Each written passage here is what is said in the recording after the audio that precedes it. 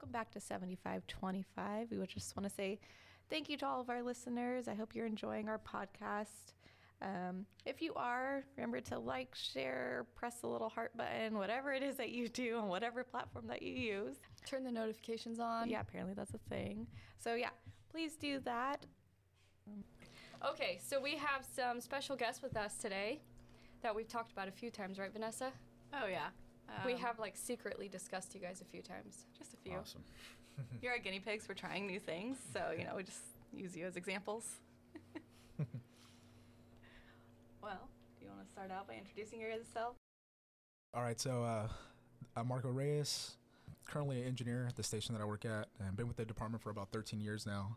And it's just what an opportunity I have to be on this podcast, and I just want to reach out and say thank you first. Aw, we're super excited to have you guys here. Awesome. And then I'm Jeremy Brambilla, been in the fire service for 9 years, and I'm currently a truck engineer. And thank you guys for inviting me. Yeah, my name's Emilio Valencia. Been in the fire service for 16 years, currently a captain, and I'm looking forward to this conversation as well. Thanks for having us. We were just, so before you guys actually got here, we were just talking about how excited we are because we've been wanting to get you guys for a while. You guys, when we were first starting out doing this, and we were just talking about it, you guys were the first people on our minds, okay, this is who we need to have on. So we are definitely excited. Literally to have the you guys first people on our list of people we would like to interview. here. Yeah. I feel like I feel like we're probably the worst people. Oh my God. Or better yet, not the right candidates, or I don't know, I would have never thought I'd be here. So thank you for the opportunity again. Yeah, same here. It kind of feels like a little bit of pressure, but it's exciting. There's no pressure. No pressure. No pressure. Don't fuck up though. Got it. Just kidding. Really, we've been looking forward to this for a while, and we've referenced you guys a few times. I don't know if you've heard it on any of the podcasts, but we have referenced you guys a few times saying well, eventually we're going to have these guys on. So we're pretty excited about this. That's awesome. It's really hard to coordinate all of you guys together, so, At one point we were okay, can we just show up at the station? Would that be appropriate? And just do it that way? Yeah. Bring our mics. Please talk to us. Mm-hmm. Okay, so let's get into this. The first thing we wanted to ask you guys is kind of what helped with the whole buy-in process, because we know there's a big stigma around mental health. So what was the buy-in process for you guys? What helped? I'll start this off. So kind of the big thing, I had Marco in my ear, and this is Jeremy. I had Marco in my ear talking for months. Mental health, and kept bringing it up. And at first I wasn't really sold. I thought I had an understanding of how important it was, but just kind of brushed it off whenever it came up. Then he started bringing up talking to clinicians and reaching out and stuff like that. And if I would say the biggest part of my buy-in was having someone that I trusted and someone at the station with me as a partner, and opening up that conversation. Compared to, it wasn't something forcefully, it was something that I did on my own. Just wanted to try it out after he kind of convinced me. So Marco, why'd you stay on it? To be honest with you, I feel like that started off from just the dinner table conversations, the after training conversations, or after the workouts conversations. The conversations were coming up a lot, especially at the firehouse that we worked at. And if I can just kind of tell into my answer to that question that you guys gave earlier, the buy-in stuff. So I think for me, the buy-in stuff came from being or seeing my close friends, fellow firemen that I worked with that were struggling. I think I have a history of helping other people before I help myself. And so helping them, seeing the process, and at times failing, I kind of pushed for more. I kept reaching out for people. I kept trying to take care of the firemen that I worked for and worked with me. And that kind of, that kind of got this whole thing started. After reaching out for help and seeing the help they were getting, I was thankful enough that I reached out to the right people. Unfortunately, one of them doesn't work for us anymore at all, but I'm so glad that I met her. She was the one that reached out for me, gave me the right help, and moved me in the right direction. And I would definitely say that she, it was very forceful, and I'm glad that it was, because it was needed. It was very much so needed. And definitely my buy-in was seeing that there was help, and that there was the right help.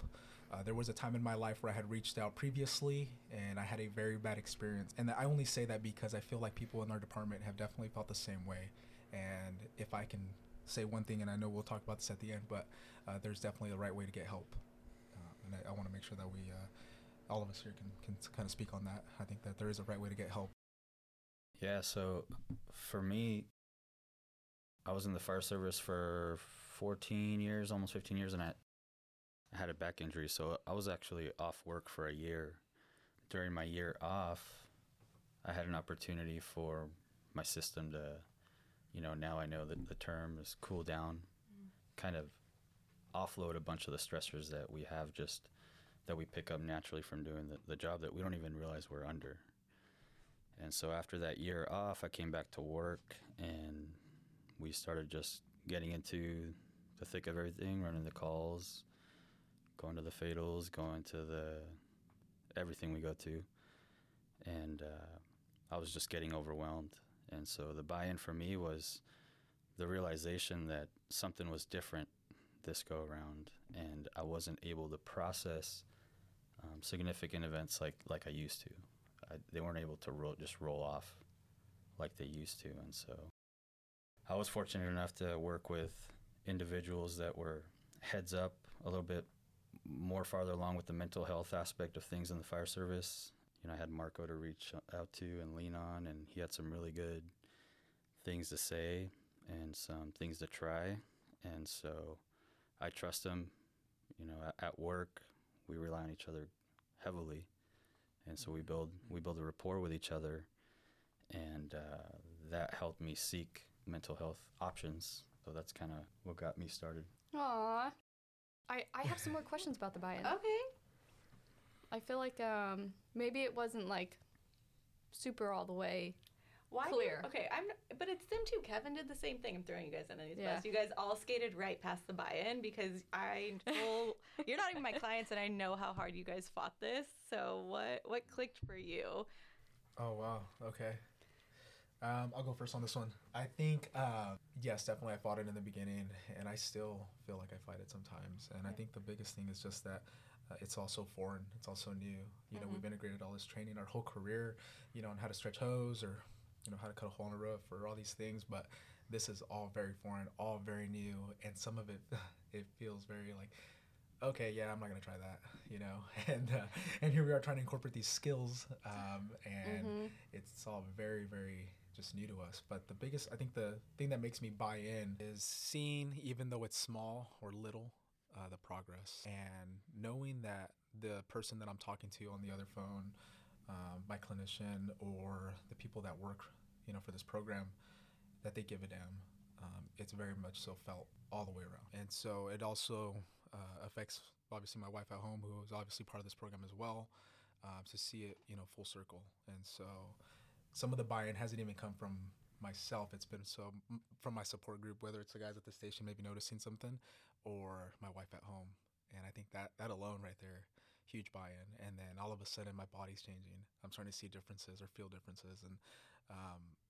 And I don't know if that's the answer you're looking for initially or not. No, I think that feedback is super important, because I feel like if you are completely changing and overhauling your system and all the things that you used to do, if you don't have any feedback, positive feedback that it's actually working, you're not going to keep. Yeah, and I remember very well when I first talked to my clinician in the beginning, it was all about, hey, one, I don't want to be soft, right? And two, I just want to... soft? Yeah.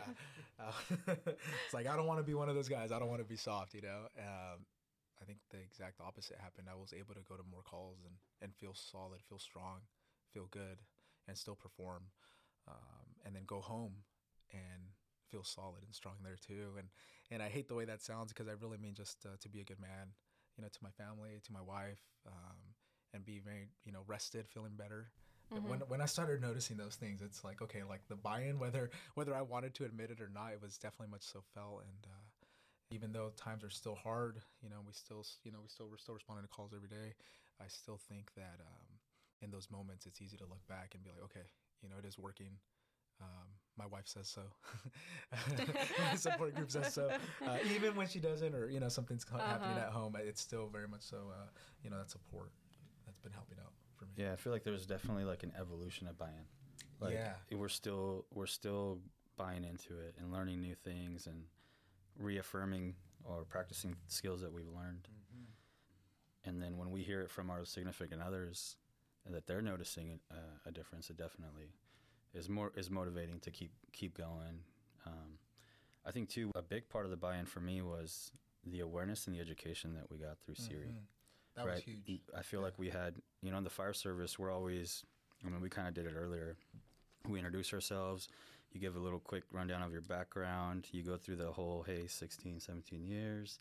This is where I work. This is my experience, knowledge. I felt like we kind of received some of that. We had some very valid speakers.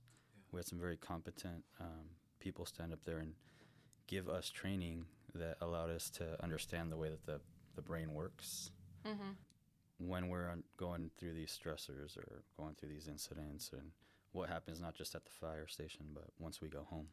And so that awareness, that education that we received those first couple of days allowed me to buy in to what the rest of the program looked like. So yeah, that's huge. I think the biggest thing, like you said, is we had that education. Yeah. And the education gave us the awareness. And Yeah. then the awareness was like, okay, buy-in, boom, there it is. Yeah. Let's move forward.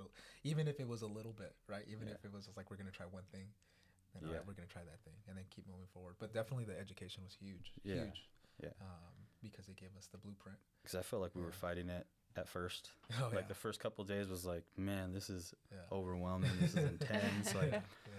but hey, let's give it a shot. We're here for a reason. Let's go. And then it just kept developing into what it is now, and I feel like we're still developing.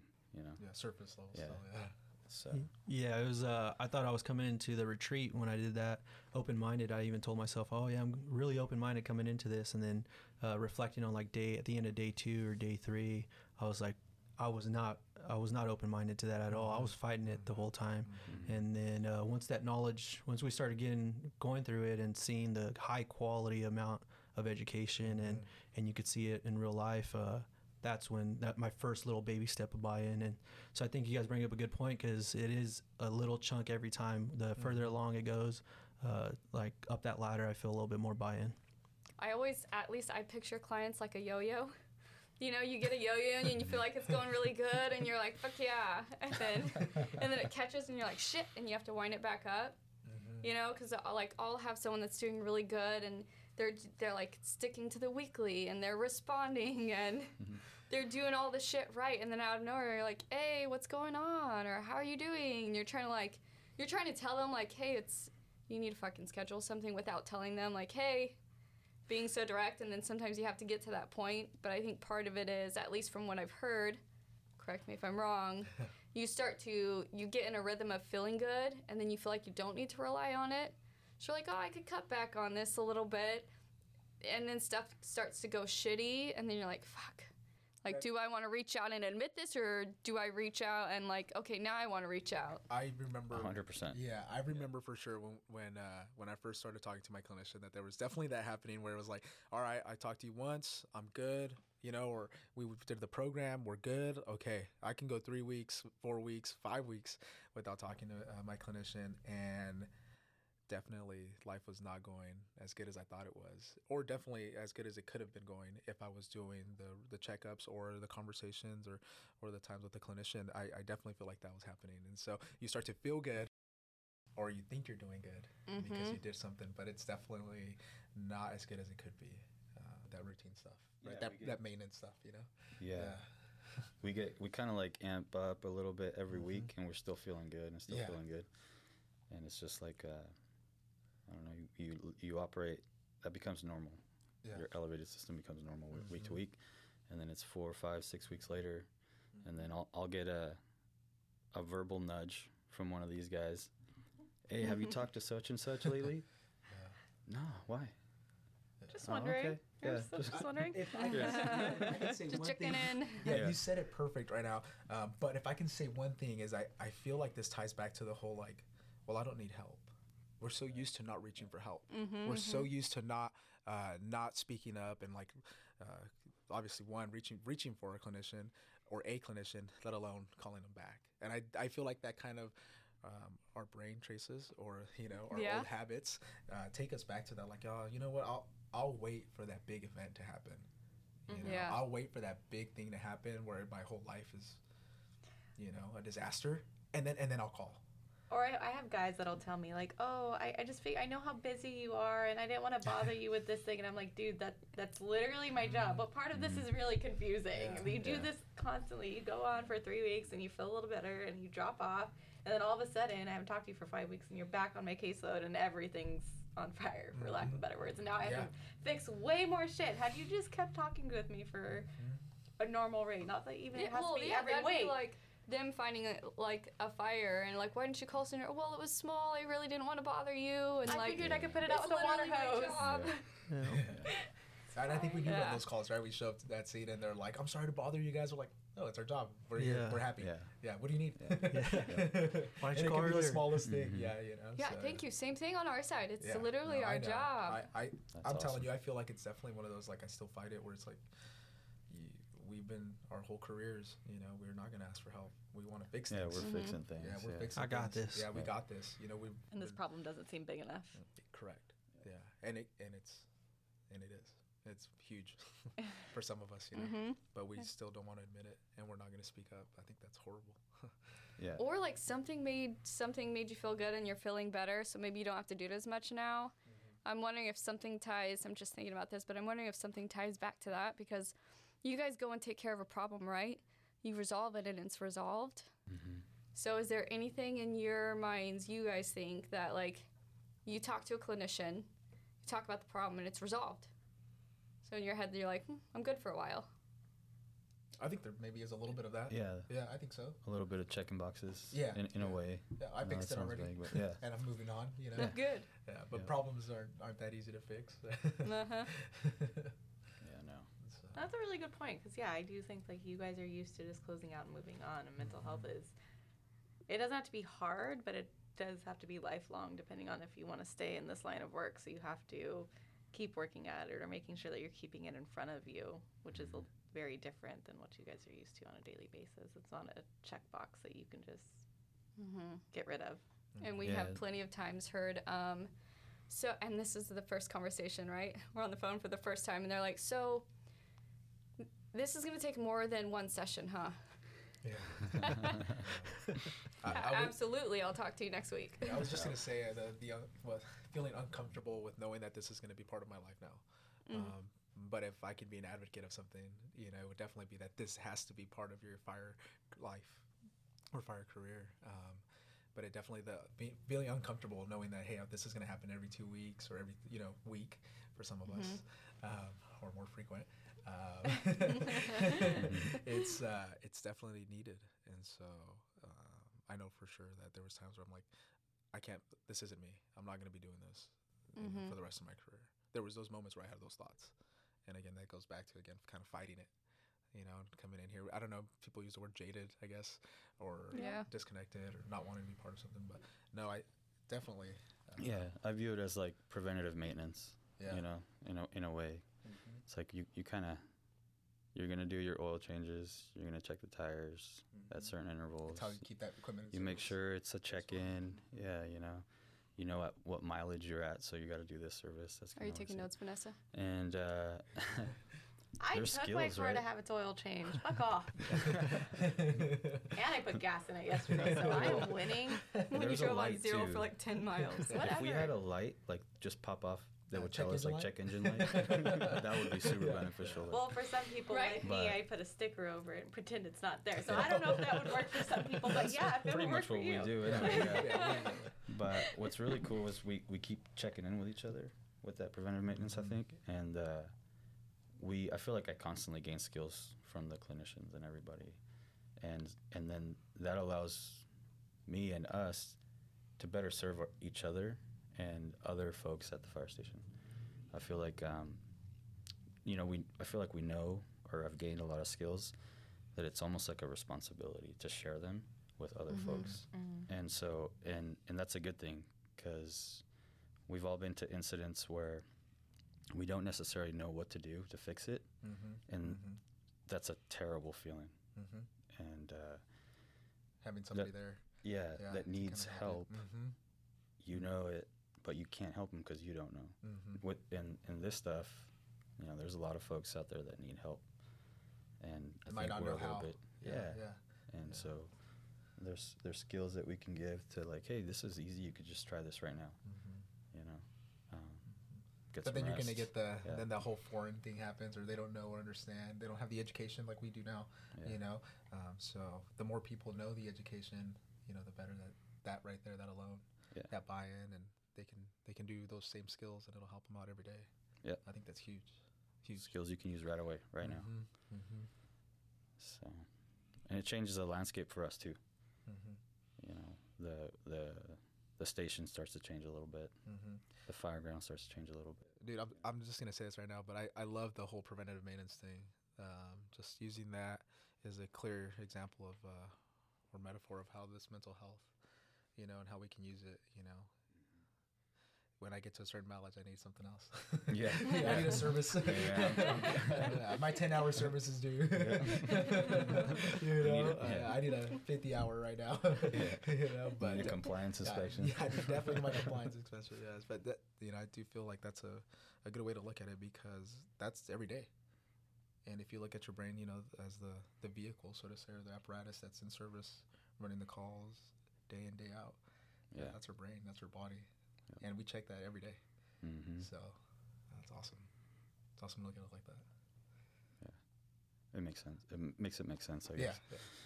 So you guys like having the knowledge behind how the brain works, going in with therapy, not just the do what I say. How do I say it without 100%? I feel like if you would have just said, hey, this is what you got to do, and not put that why behind it, it would have been hard to.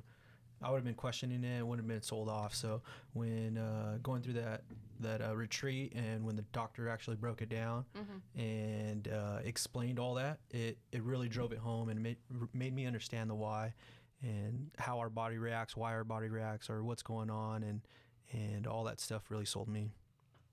And correct me if I'm wrong, but we're all firemen here, doesn't it? Most of, if not every, training that we do, we like to know every way of how to do something, how to fix it, how it works, and then that way we can implement it out in the field. And very much so the mental health stuff, right? Like they explain everything to us, how everything works, and then here we are. Absolutely, yeah. Explaining the whys. We were talking about the importance of that earlier, right? I was gonna say it's not my analogy; it's somebody else's. It's like when you're first learning pump theory. You look at the pump panel, and it's so overwhelming, and you know that certain things do certain functions, but you don't know how to operate them. You don't know what levers to pull on. You don't know how to run pressures, pressure reliefs.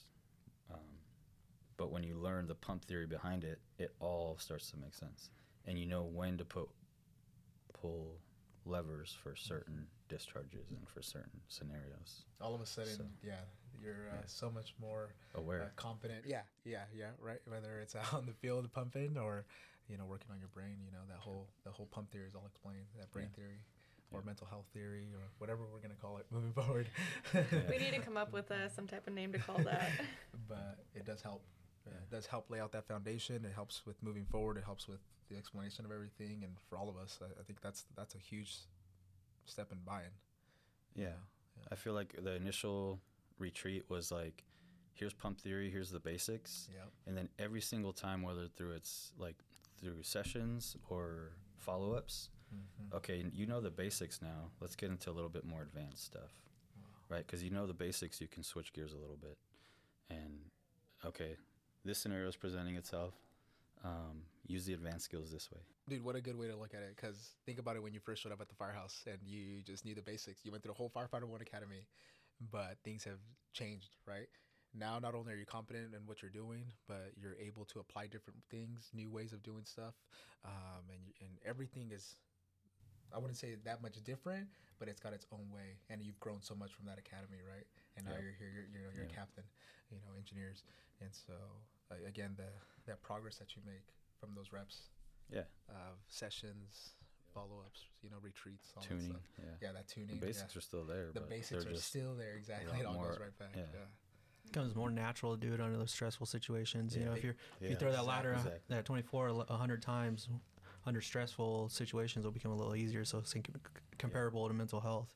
If you're constantly doing this, it'll come a little easier than just doing it one time and that's it, you're done. Yeah, those You reps got it. for mental health. Yeah. I love it. Yeah. When you're running hot, you'll be able to implement these skills, kind of. Yeah. Absolutely. That's a good point. And I'm sure without having those basics, if it was like your first conversation with a clinician and you were discussing some of those more advanced things right off the bat, they'd be like, what the hell are we talking about? Yeah. This lady's crazy. Yeah. Yeah. People already think clinicians are crazy, so we don't want to do that. I feel like the benefit of us doing it as a crew, and now we're able to throw out those key terms like, hey, I'm running hot right now, and all three of us are on the same page, and we know exactly what that means. So that also helps in continuing this with keeping each other accountable and checking in on each other. And it doesn't have to be a deep conversation, or we don't need it. I'm running hot right now. Boom. We all clicked. We all know exactly what that term means. So I just have to say for our listeners, because you just threw it out there, we've used the crew numerous times. So now they know who we're talking about. Oh, yeah. Which kind of goes great. We were going to talk about it later, but since you guys brought it up, can you guys talk a little bit about what it's like to support each other when you're at the station or at home? How does having this support system really make it or break it for you guys as far as your healing and how you deal and cope with things? Because this is a dynamic we don't have anywhere else. No. I would say it's a blessing. I feel like we're able to read each other, see each other. On an incident, we're able to pick that up right away, pick up those little key signs, and then those terms. I feel like with those I like when those come up. Hey, it's better. Like it's easier to understand when someone's saying to you like, "Hey, you're running hot," and now compared to when you're in that moment, you're not able to fully understand what's going on. And when you hear that, it's like almost a little reset, like, oh wait, I need to reevaluate, need to ground myself a little more. It's definitely been a blessing. What an opportunity to have the same guys that showed up to a retreat. You get to go to the station and work with. It's definitely, we're able to pick up on some different cues on each other, I think, and kind of hold ourselves accountable. Yeah. I think that's a big one, but we're going to the same calls.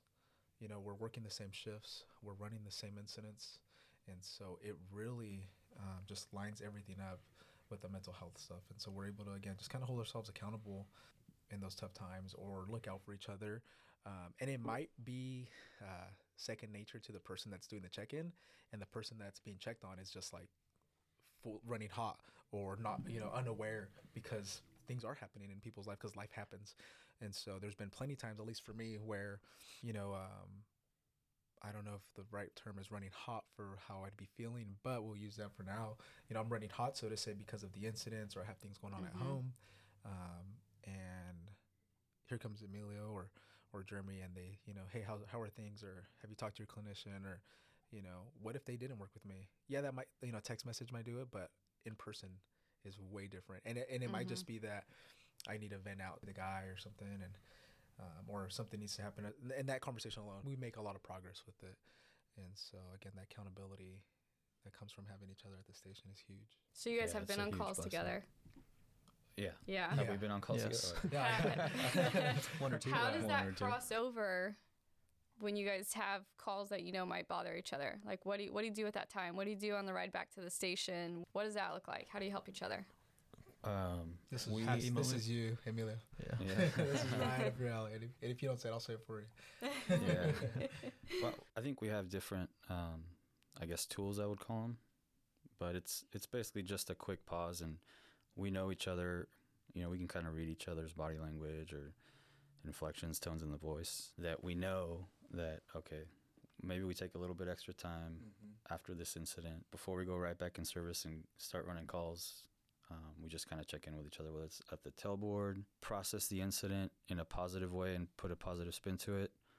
Or, sometimes it's really hard to put a positive spin on any of these calls. And so it's just kind of hanging out with each other and maybe grabbing a cup of coffee, or we dubbed it Shoot a Cruise, and we're shooting a cruise for a little bit. Yeah. Sometimes it's just silence in the cab.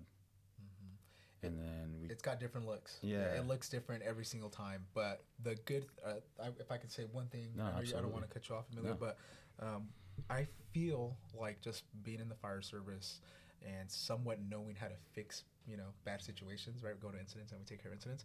Well, we just went to this bad incident or this call, we want to fix it. And so I think naturally we've done some things, but we didn't know what we were doing, right? Whether they were, talking smack in the cab of the rig, right? Or we go back to the firehouse and, the games and the floor, which is, when things became deliberate, when things became intentional to us, that, hey, we need to either, this is a coping mechanism and we need a little diversion, it's like, okay, this is progress. But before, we didn't know, nobody knew. But we were kind of doing some things, I don't want to discredit that, for a little bit. I feel like we had great leaders, one of them being here, that was able to, look out for us in that way. And so now, not only, can we implement that little bit of it, but now we're intentional with it. Now we are creating, now this is a coping mechanism. And as a crew, we all know that it's intentional. That, hey, we are going to go back. Can we digest the incident a little bit, talk about what we did, and be proactive about it? Absolutely. But then let's talk about something lighthearted, like something funny or, comedy or, like you said, shoot that cruise or, to go for a little drive and kind of get our brain somewhere else instead of going back to the station, talking about the incident. So we were living it, and then you just go back into your own little spot or, you're on your own or, you're getting the equipment back in service and no one's really talking to you because everyone's reliving that moment. That to me that feels unhealthy, you know. Whereas when we can go back now and we're a crew, and we're again holding ourselves accountable and kind of not letting our partners kind of go in or drift away and isolate. And so now we can be intentional with like, no, this is what we're gonna do, and it's good for you. And we didn't come up with any of this, but the science is there. Right? That's why we have the fundamentals or the foundation of what we learned. But it makes everything a lot easier for us to do, especially after a call or back at the station. I feel like I see it a lot more now. I notice those things a lot more where sometimes I'm working an overtime day somewhere else, or we have a few overtime people, and we do have a bad call, and we do kind of isolate, go back to our normal routine. And then there's other days. I think about we had one of my top 5 worst days at work, and as soon as we got to the cab, Emilio started playing one of the funniest songs ever, and instantly brought a smile to my face. I had like good goosebumps, and so I reflect back and I notice the huge difference of just doing those little positive things each day and what they do instantly. You can start working on that right as soon as the cab door shuts, as soon as you hit the air brakes to go back in service. And so that was been my biggest takeaway from doing the little small positives every day.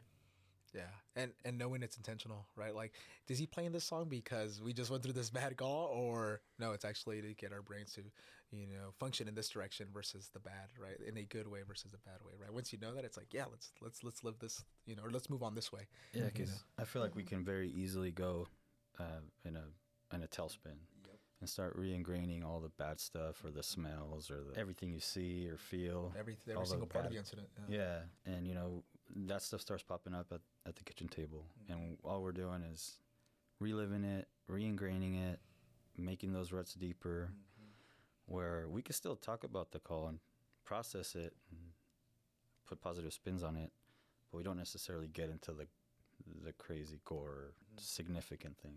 I think that's another thing that we kind of try and do is, or at least that's what I feel like that's what we're trying to do, right? We're trying to like, hey, we are gonna talk about this incident because we just went through this, but the positive side is like, can we incorporate some new tactic, or can we fix something that we did on the incident? And we might not be going into how we dotted every I or crossed every T, but we'll talk a little bit about it because I feel like we're still processing the incident. I think that has to happen naturally. And I don't know, maybe you girls can tell us, but that I think that still has to happen for the time being. But then that positive spin at the end of it is what to me makes the biggest difference and the biggest change of what used to happen before. So we would talk about the incident, but not have a positive twist at the end. Yeah, quick AAR. Yeah, exactly. Very black and white. Yeah, very policy driven. This is what we're gonna. Yeah, you're checking the boxes. I do think that there is a I don't want to say right and wrong way to do it, but there's definitely you can It's funny that you mentioned the dinner table because we've been talking about that a lot lately. Like the dinner table talk is like make or break it for a lot of our guys because it can easily go super negative. And if all you're doing is debriefing all the negative shit in the call, you know, that's what you're going to focus in on. And not that we're saying like as mental health clinicians, like don't talk about the calls ever. You have to debrief because that's part of your job. But there is a good way to debrief and there's a bad way to debrief. And you can go through and go, well, this fucked up and this fucked up. No, that was bad too. And then you walk away from the dinner table and now everybody's amped up and focusing on all of the negative versus you can go, okay, this went well, this didn't go well, but you know what? Like, we're good, the call's over, you know, and you go into that positive spin like you were talking about. But we did everything we can. Yeah, that self-talk piece of it. Mm-hmm. Or the, you know, even if you mess something up, being able to say, or if something new comes up, maybe you didn't mess anything up, but there's just a new situation and it didn't go exactly how you would like it to go. Had you been able to, you know, have training on that specific situation before?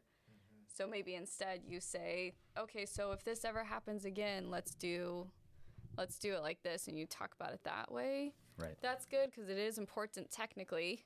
It is important to make sure you're closing out that call for yourself so you don't go back and think on it, you know, or you don't end up having nightmares or the day intrusions, all that lovely stuff. You don't want to do that. So it has to close out. You have to process it. It's just how you process it is going to determine what happens later with it. Are you processing and closing or processing and opening?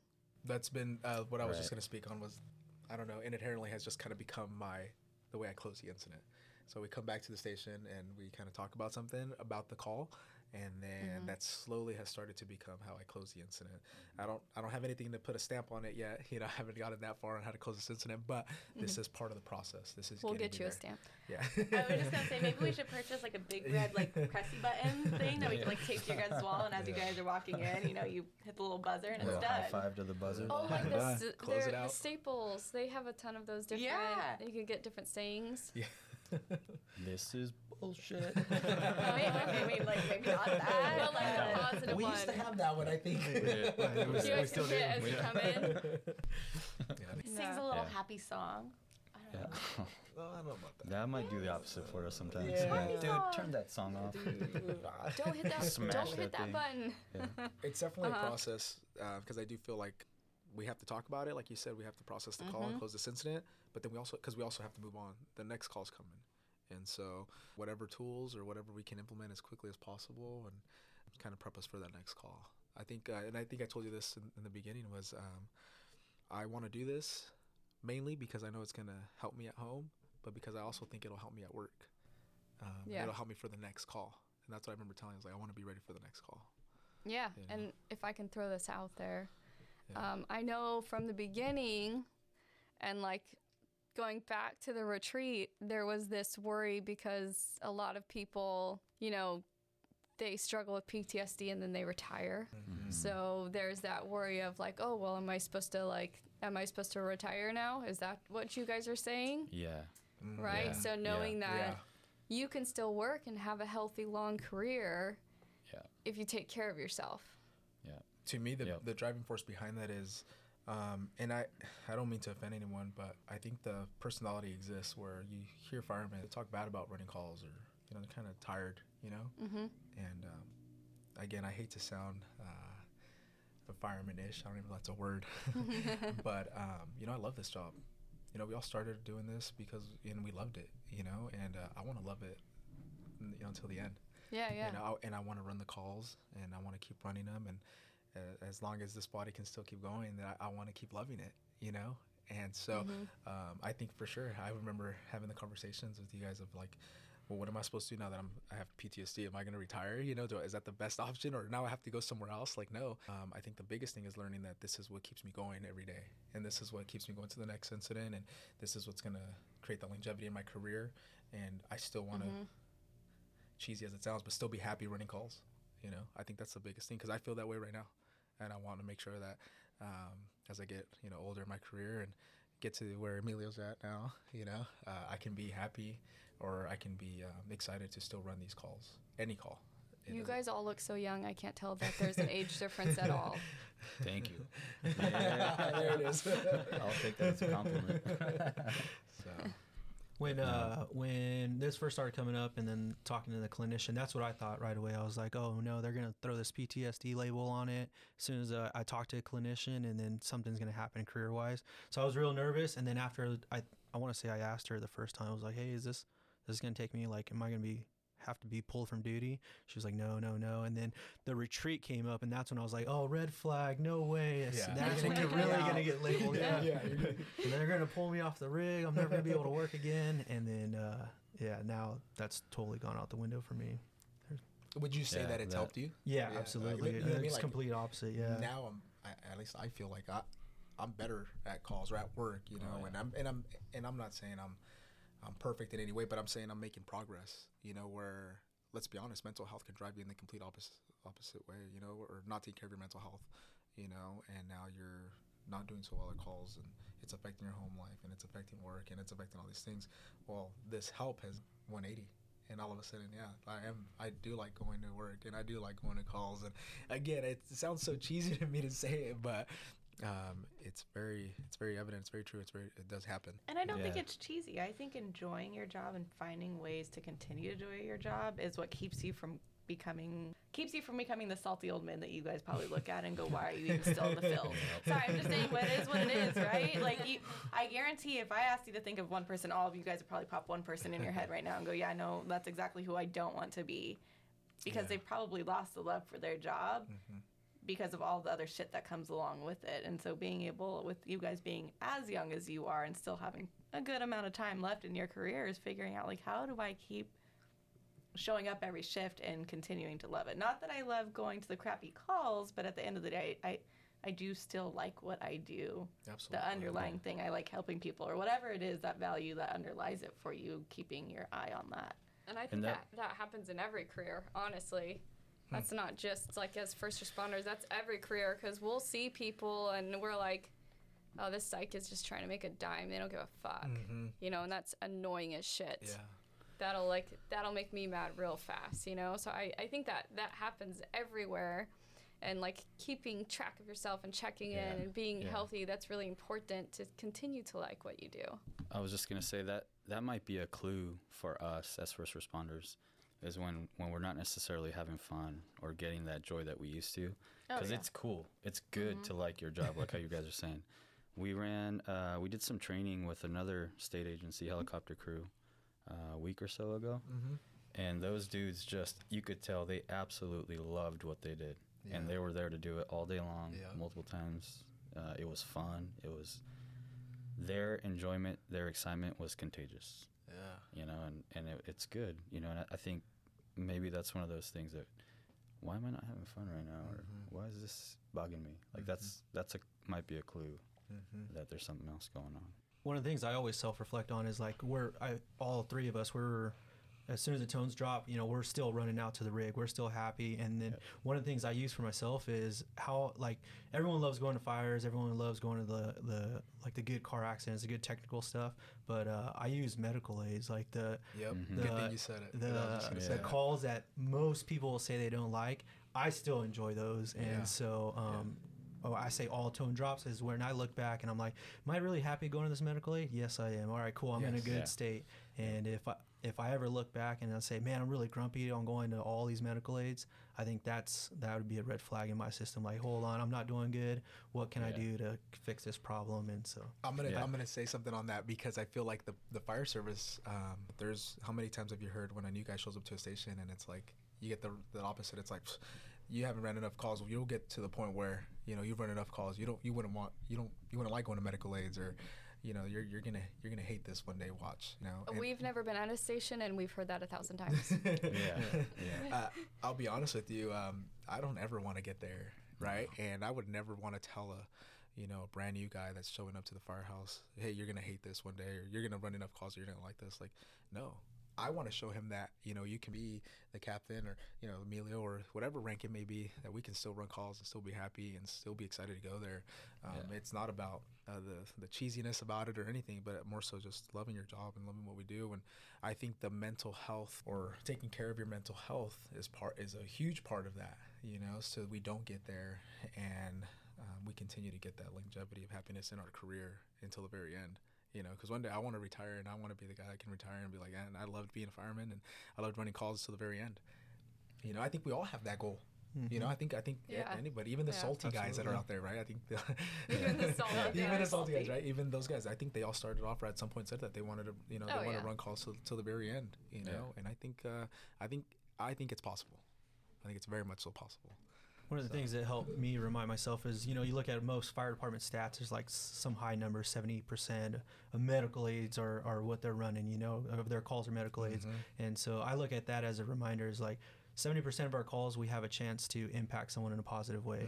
You could throw a positive spin on it, or you could go in there all grumpy and negative, and what is that going to do for you, your department, and the fire service as a whole? So I look at 70% as that many chances to do something positive in someone's life. Absolutely. Yeah, so share positivity out there. Yeah, so that's one thing I always try to dig into my brain and as a reminder.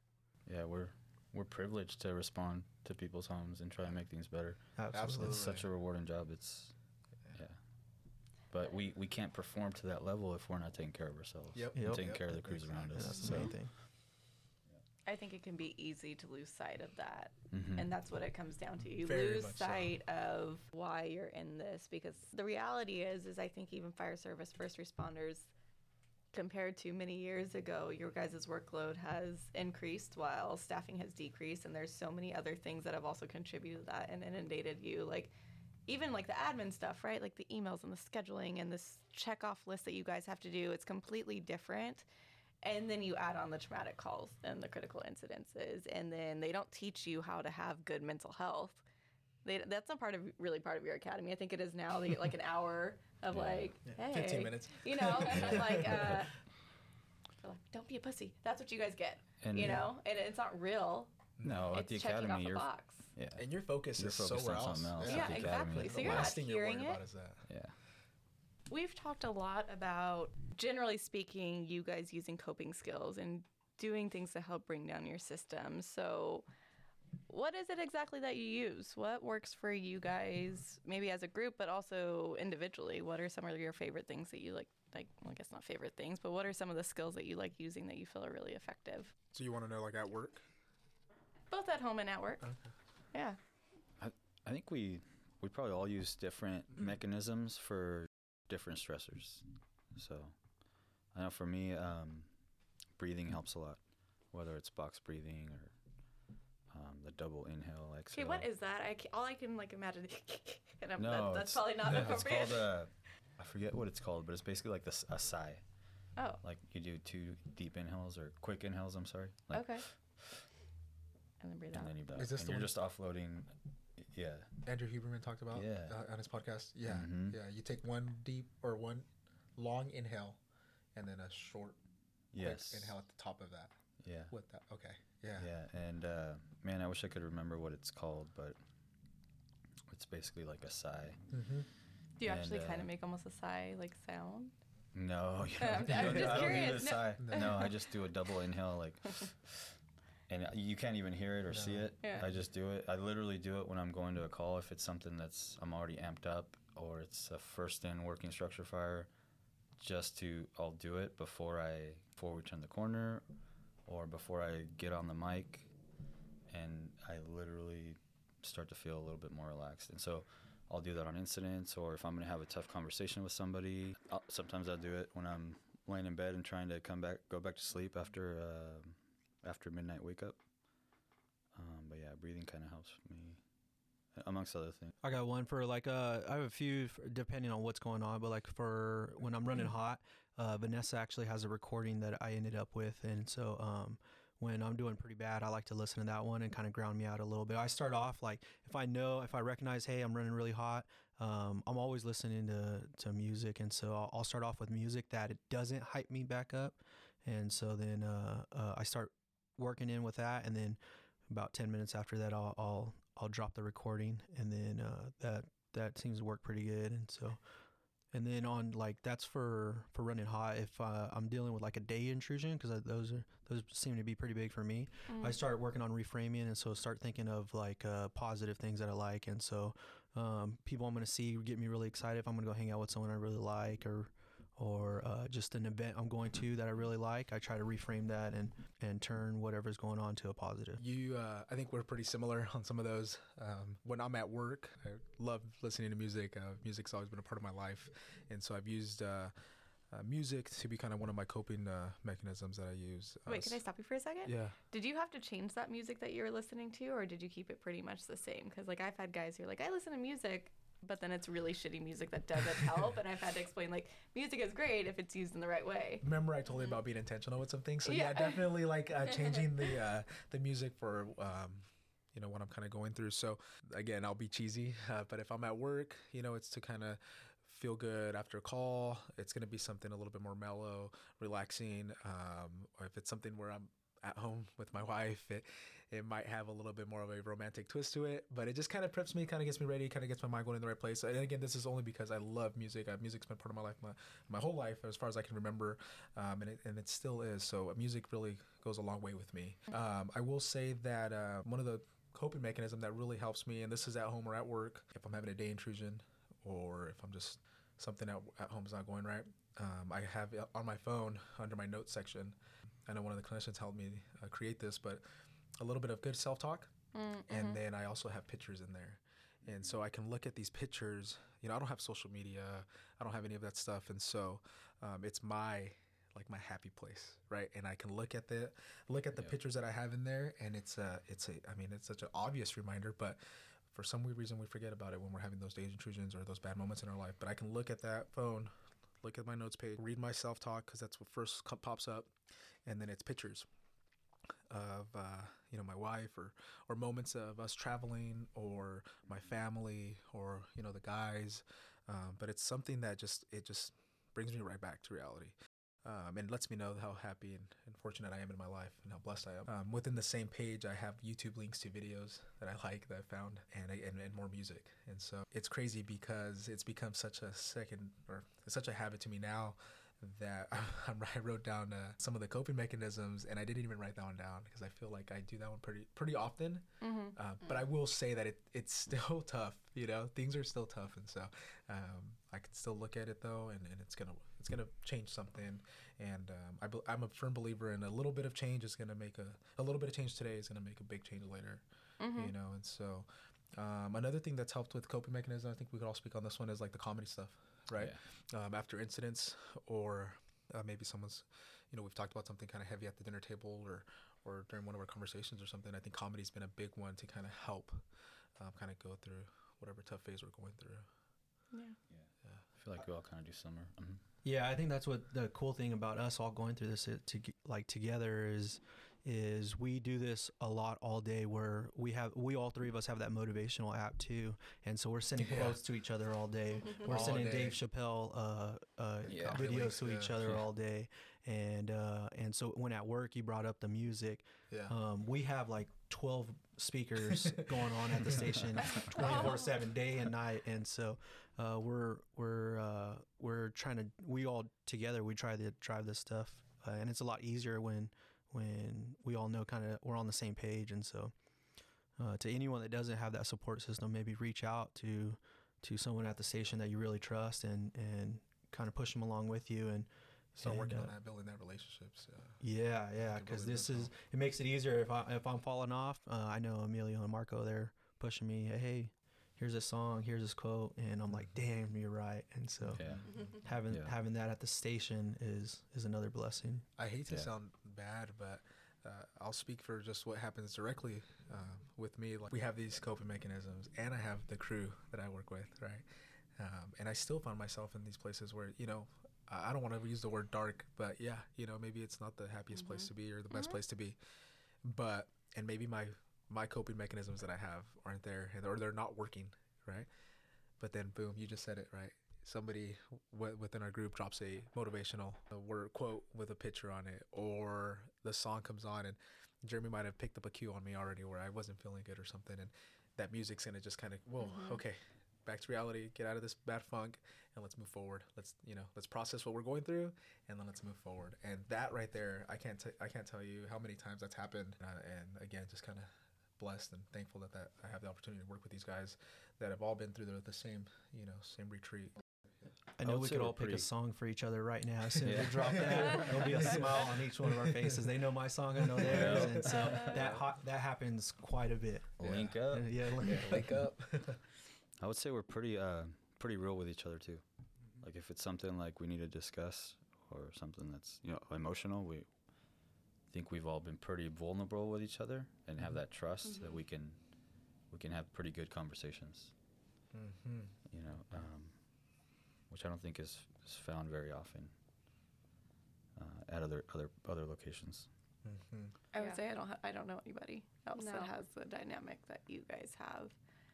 And as much as it's shitty to be down there in like that dark place that you were talking about, I think as you're healing, those instances happen less. But when they do happen, then you could kind of appreciate the progress that you have made because maybe you're not staying in them so long, or you can go, wow, like that sucked, but I didn't stay stuck in it, or I've made a lot of progress, up until this point, and bad shit's gonna happen, but at least I'm having more good times. I will say that as you're saying that, it's so evident to like or feel like, wow, yeah, like that dark place or that dark moment is just a moment. Yeah. Whereas before it was like, wow, Never this is ending. never ending. Yes, Yeah. it was becoming my life, and so now it's like, okay, it's just a moment. All right, let's keep moving forward. And I've asked for help through my clinician when I forget. Like sometimes I'm so hot or overwhelmed that I forget what tools that I learned, right? So, hey, can you remind me, like, hey, this is what's going on. Give me some suggestions. This is what I've tried. I'm so amped up. Nothing's working right now. And that kind of helps. How many One times? of the things, I like planning vacations now. I think I learned that. That's Yeah, awesome. so like literally like on Expedia or a couple other of those vacation apps, I'll build a Zion. package. Yeah, Zion. Or like sometimes in heard the that one. morning, wake up, put TV on, and I'll be like, where do you guys want to go today, guys? All right, we're going to Zion. Or, hey, we're going to Maui, and we'll just put YouTube Maui videos Yep, on or stuff yep. like that. So Sometimes he That's shares that with us. He has a Zion free plan and with a bunch of pictures, links, and stuff like that. It's really cool. So Hey, itinerary. something to look forward to, I like though, to right? take notes. Yeah. What's crazy is that we, at least for me, is knowing that our brain, our thoughts are going in that direction. Whereas I think we could all say, like, man, they weren't like that before. So I think then that's going back to what you just said, that progress, like, man, that's freaking awesome. We're over here talking about planning events and, the song makes us feel a little different. Like, some of that stuff you could have sat there or sat me down and told me, like, this is what you're going to feel, next year or 2 years from now or 3 years from now. And I'd be like, you're crazy. Yeah. So going back to, because you mentioned like forgetting and having to call and like, okay, what do I do? I forgot that. I think it's important to note that is actually very common. And Vanessa, I'm sure you've had those calls too, where someone is like in a moment and they're freaking out, or their adrenaline is just really high. They're way over on that Yerkes-Dotson curve, right? And I mean, I've gotten the call plenty of times, like I'm headed home or I'm sitting outside my house and I just know I'm gonna go in and I'm gonna be a dick. What do I do? I've gotten that call. That's like a very actually common call. That's a very, very common one. Or like, hey, like I know you said something would happen if I wasn't feeling good, if I wasn't doing this right, but like I just puked and I'm not sure why. Am I sick?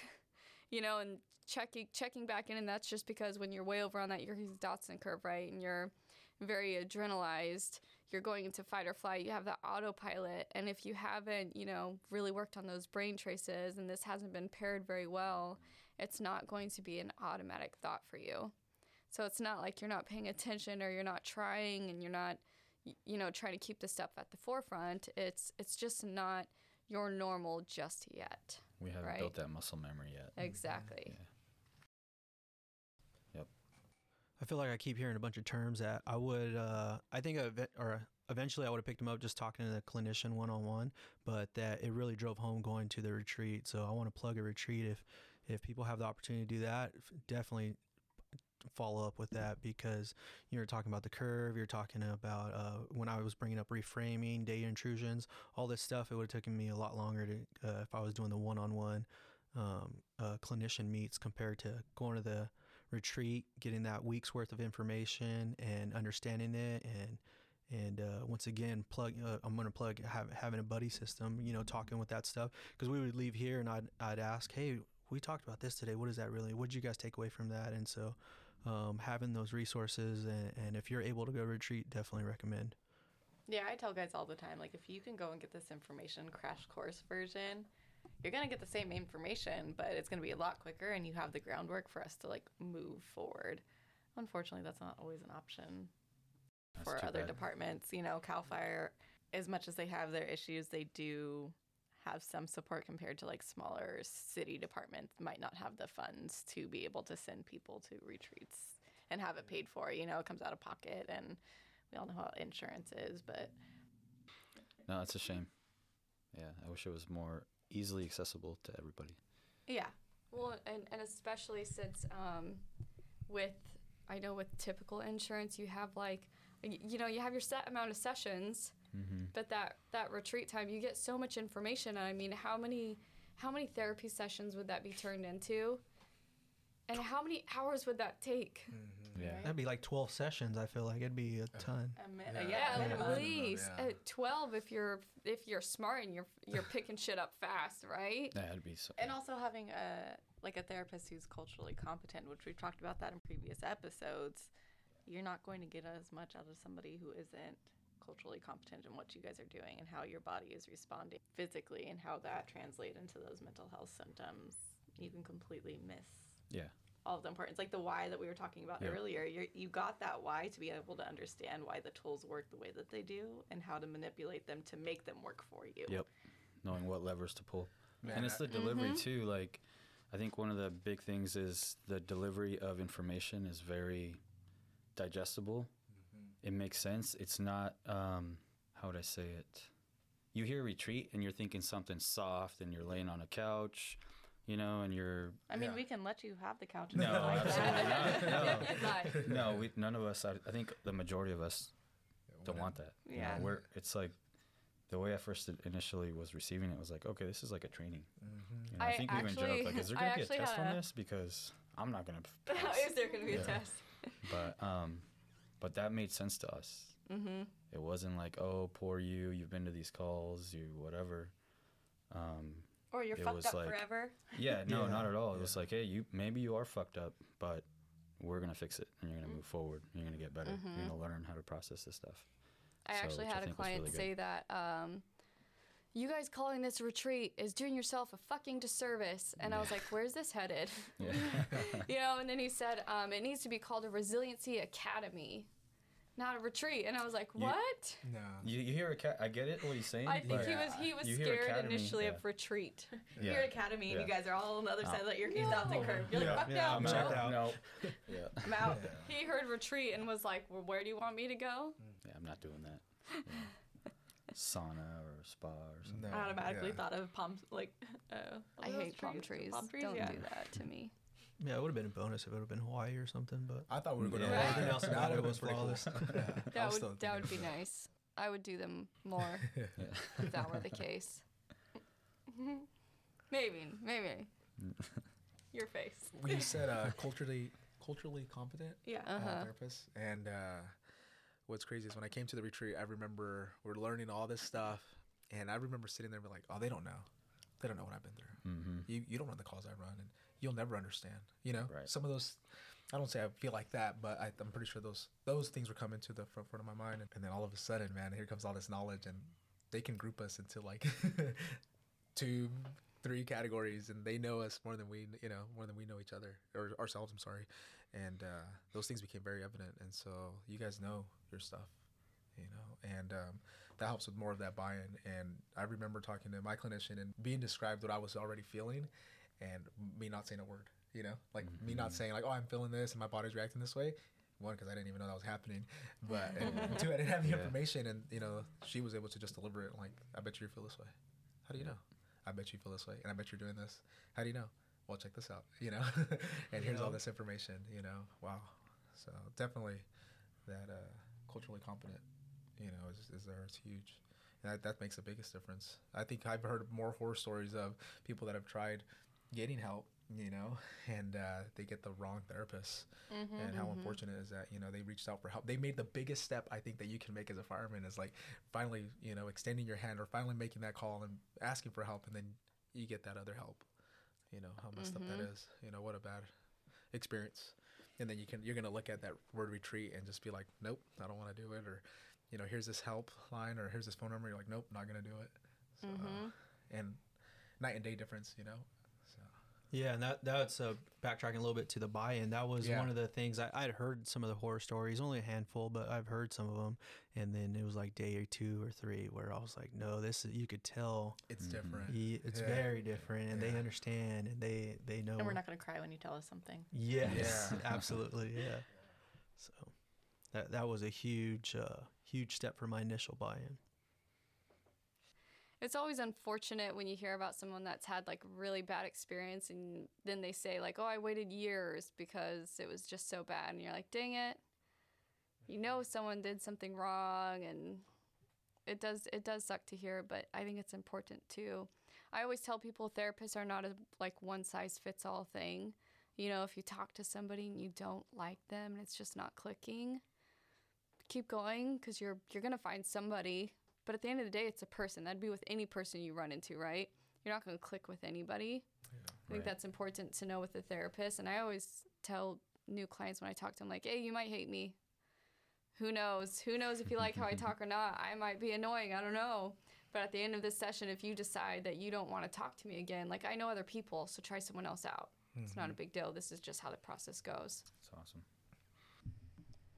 So talking to a group of guys, especially a group of guys that work together, has been really great. We've really enjoyed it and all of the information and everything they've shared with us. We've gotten a lot more than we thought we would, which is a great thing. So this is going to be the end of part 1 with Emilio, Jeremy, and Marco, and we will have a part 2 because we continue to get a lot of awesome information from them. They're just a great group of guys, and we hope you guys look forward to part 2 with us. Thanks for listening.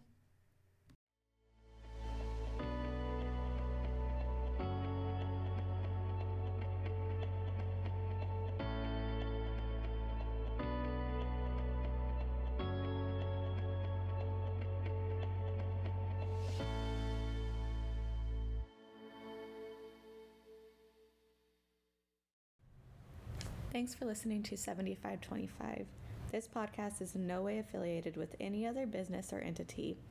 As a reminder, this podcast does not take the place of mental health treatment. If you or somebody you love is struggling, please contact the National Suicide Hotline at 1-800-273-8255.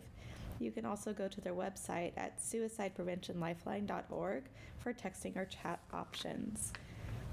You can find us at 75.25 on Instagram or 75 /25 on Facebook.